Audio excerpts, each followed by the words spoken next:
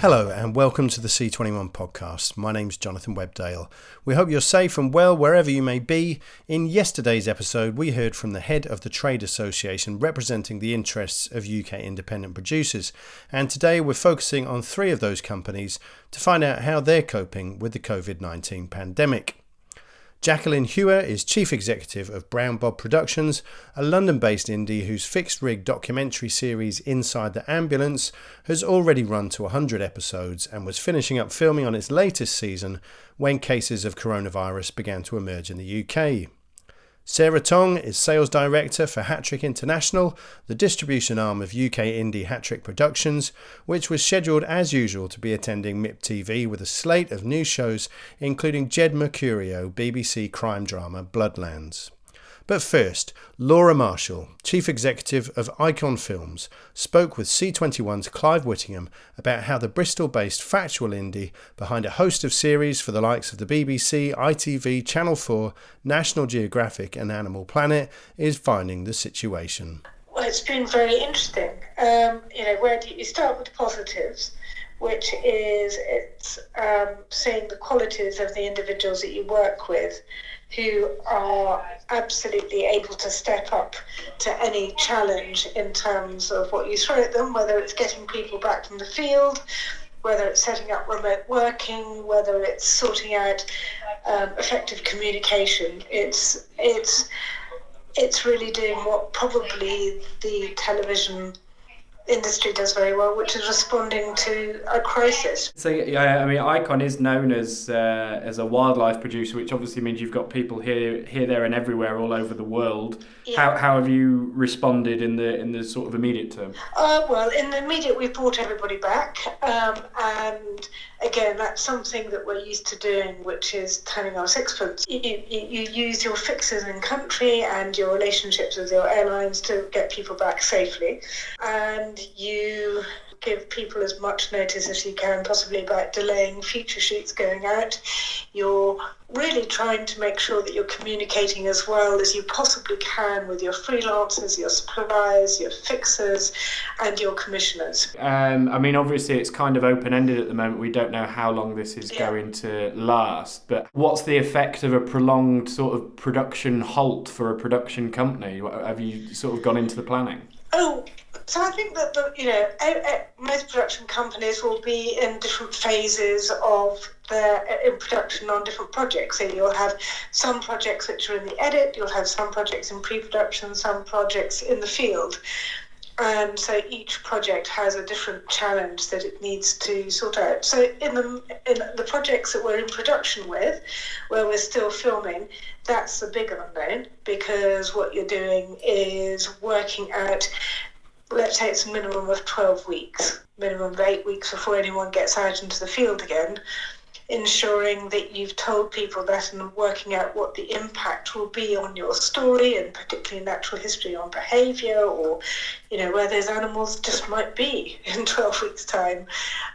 So you've got that element of rescheduling, and then it's the whole issue around insurances and cancellations, and working very closely with your brokers and your insurers about mitigating and reducing losses so that you can go forward in the future. Have you had many conversations with commissioning broadcasters at the moment? What have they been saying? I think we're all in it together. Their concerns are the same as ours. When do you think you'll be able to get back into the field?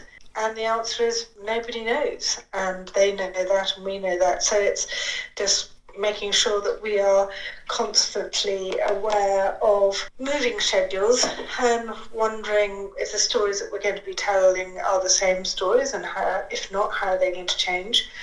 And then with the stories that you've got in the edit, it's about making sure that communication is good enough and you can get your cuts across and you can get their comments back in time. But it's sort of business as normal in terms of that side of things. How is the cancellation of industry events? Obviously we lost MIP TV and MIP Doc, which I presume Icon would have been looking to attend. But how does that, if that goes on for a prolonged period of time, how does that affect things?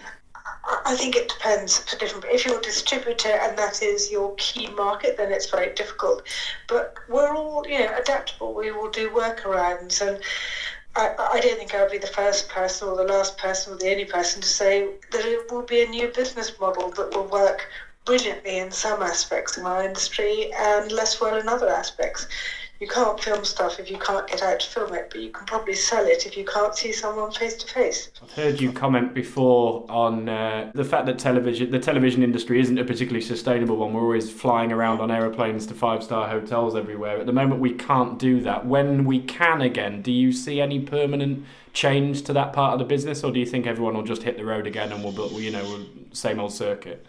I think that there will be a change to business. I think there are two parts of the business. One is the actual production side of business, where you have to go to places in order to make the shows about the subjects that you're telling stories about. And it's working out how many people will go from the UK to go and film or fix those things, or will you use people in country? So that's one part of it.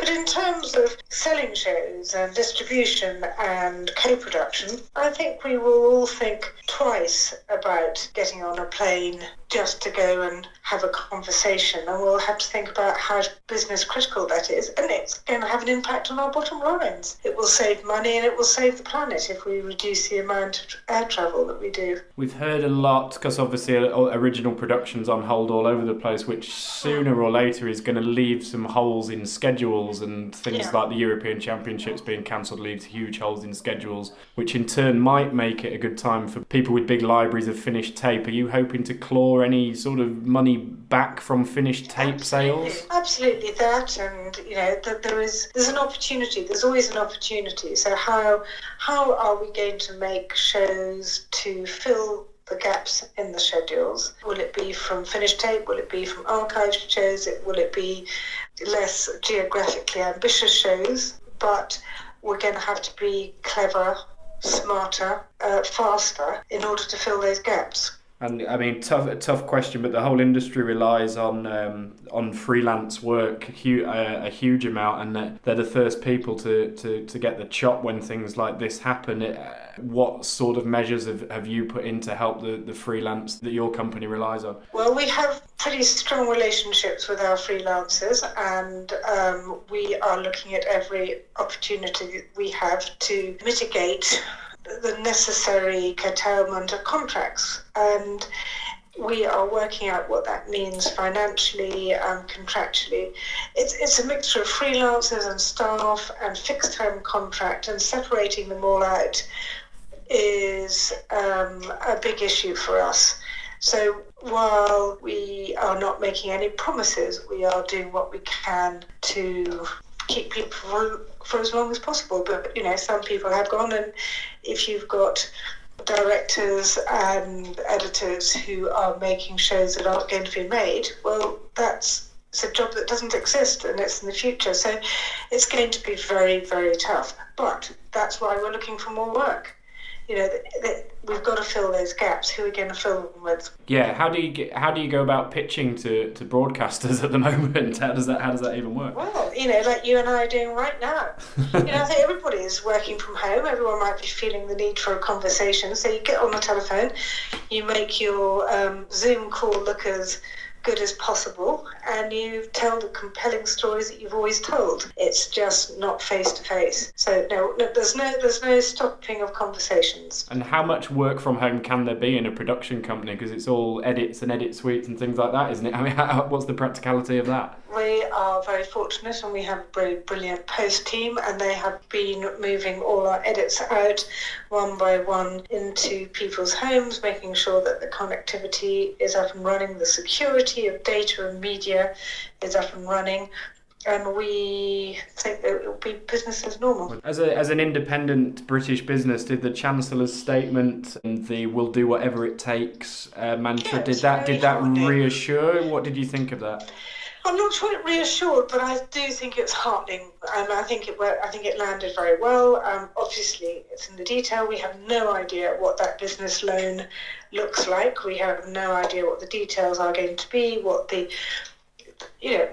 I think, like all of us, we want to keep people employed. We want people to be able to pay their rent, and we want people to be able to live a dignified life. So absolutely, the help that comes to us will go to people so that we can keep them employed for longer. I do feel Icon Films are in a good place. We've got good people who are working hard and are very committed, and I think we have amazingly loyal people, and we want to be loyal right back at them to keep them going. And I think we've got some fantastic customers too who want to keep working with us, but it's scary.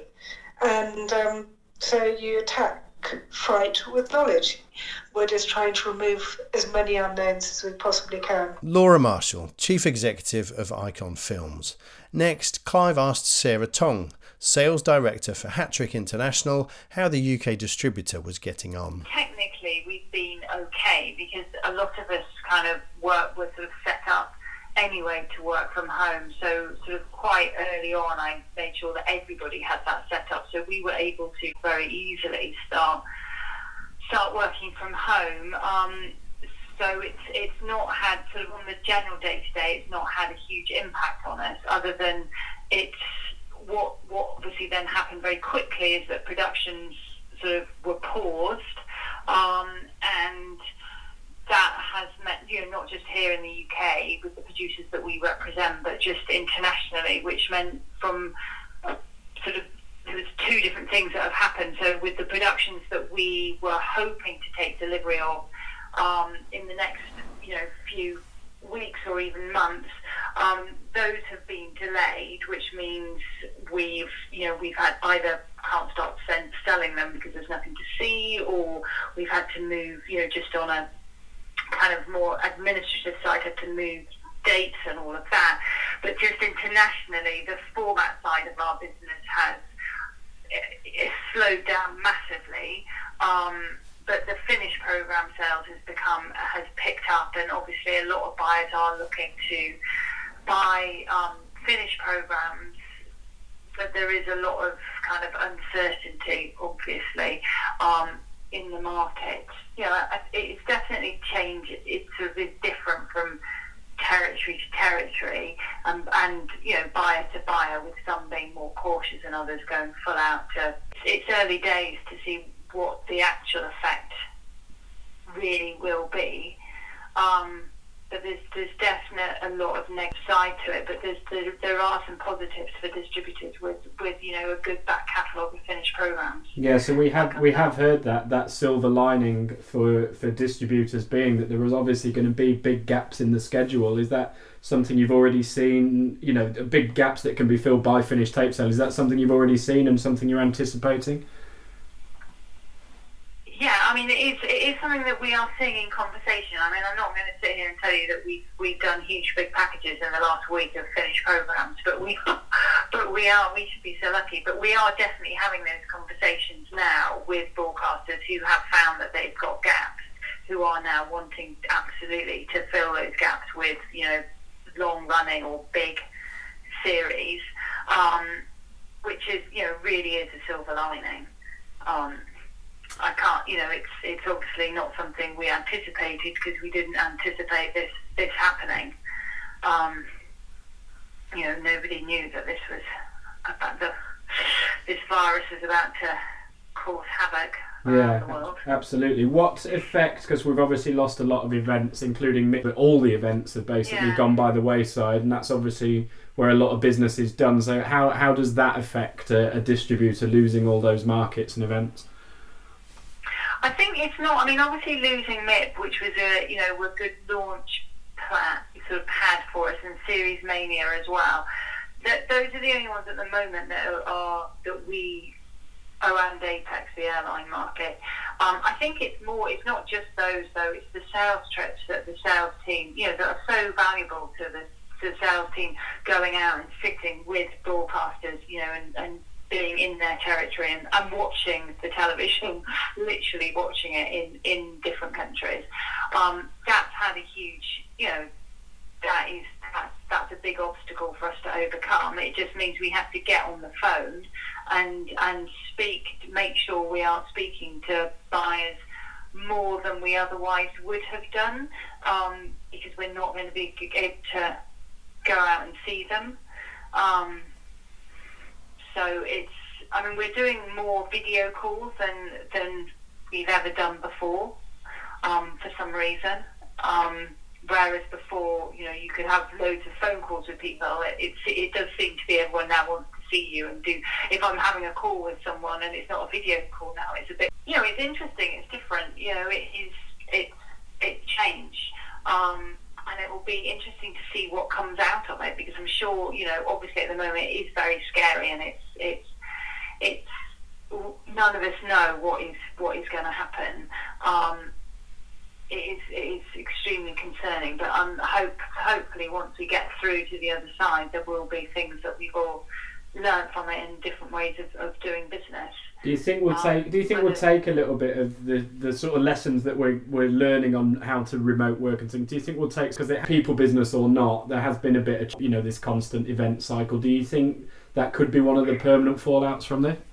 I think it will be. I think the amount of markets and travel that we do it's certainly not good for the environment, and it doesn't, when you look at other industries, it's not something that necessarily makes a huge amount of sense. So I do think it's difficult to say, because it depends on how long this lasts for. And obviously I want it to be as short a period as possible, but the longer it lasts and the longer that we manage to actually do our jobs and sell our programs without getting on a plane every month, the more obvious it is that we can survive without it. I do think that the markets, there are so many markets and they are so expensive that I think it would be difficult for those to bounce back. To be honest, I mean, some of them will go. Yeah, we see that as well. Did the as a boss of a team, did what the government came out with, the two statements from the Chancellor, did that provide sort of reassurance for your employees? Could they have gone further? What did you make of all of that? I think we are a very tight team, and I think we are in a position at Hattrick International where all of my guys are able to continue to do their jobs fully from home. So there is no reason for anybody to be, as things currently stand, for there to be any changes at Hattrick International.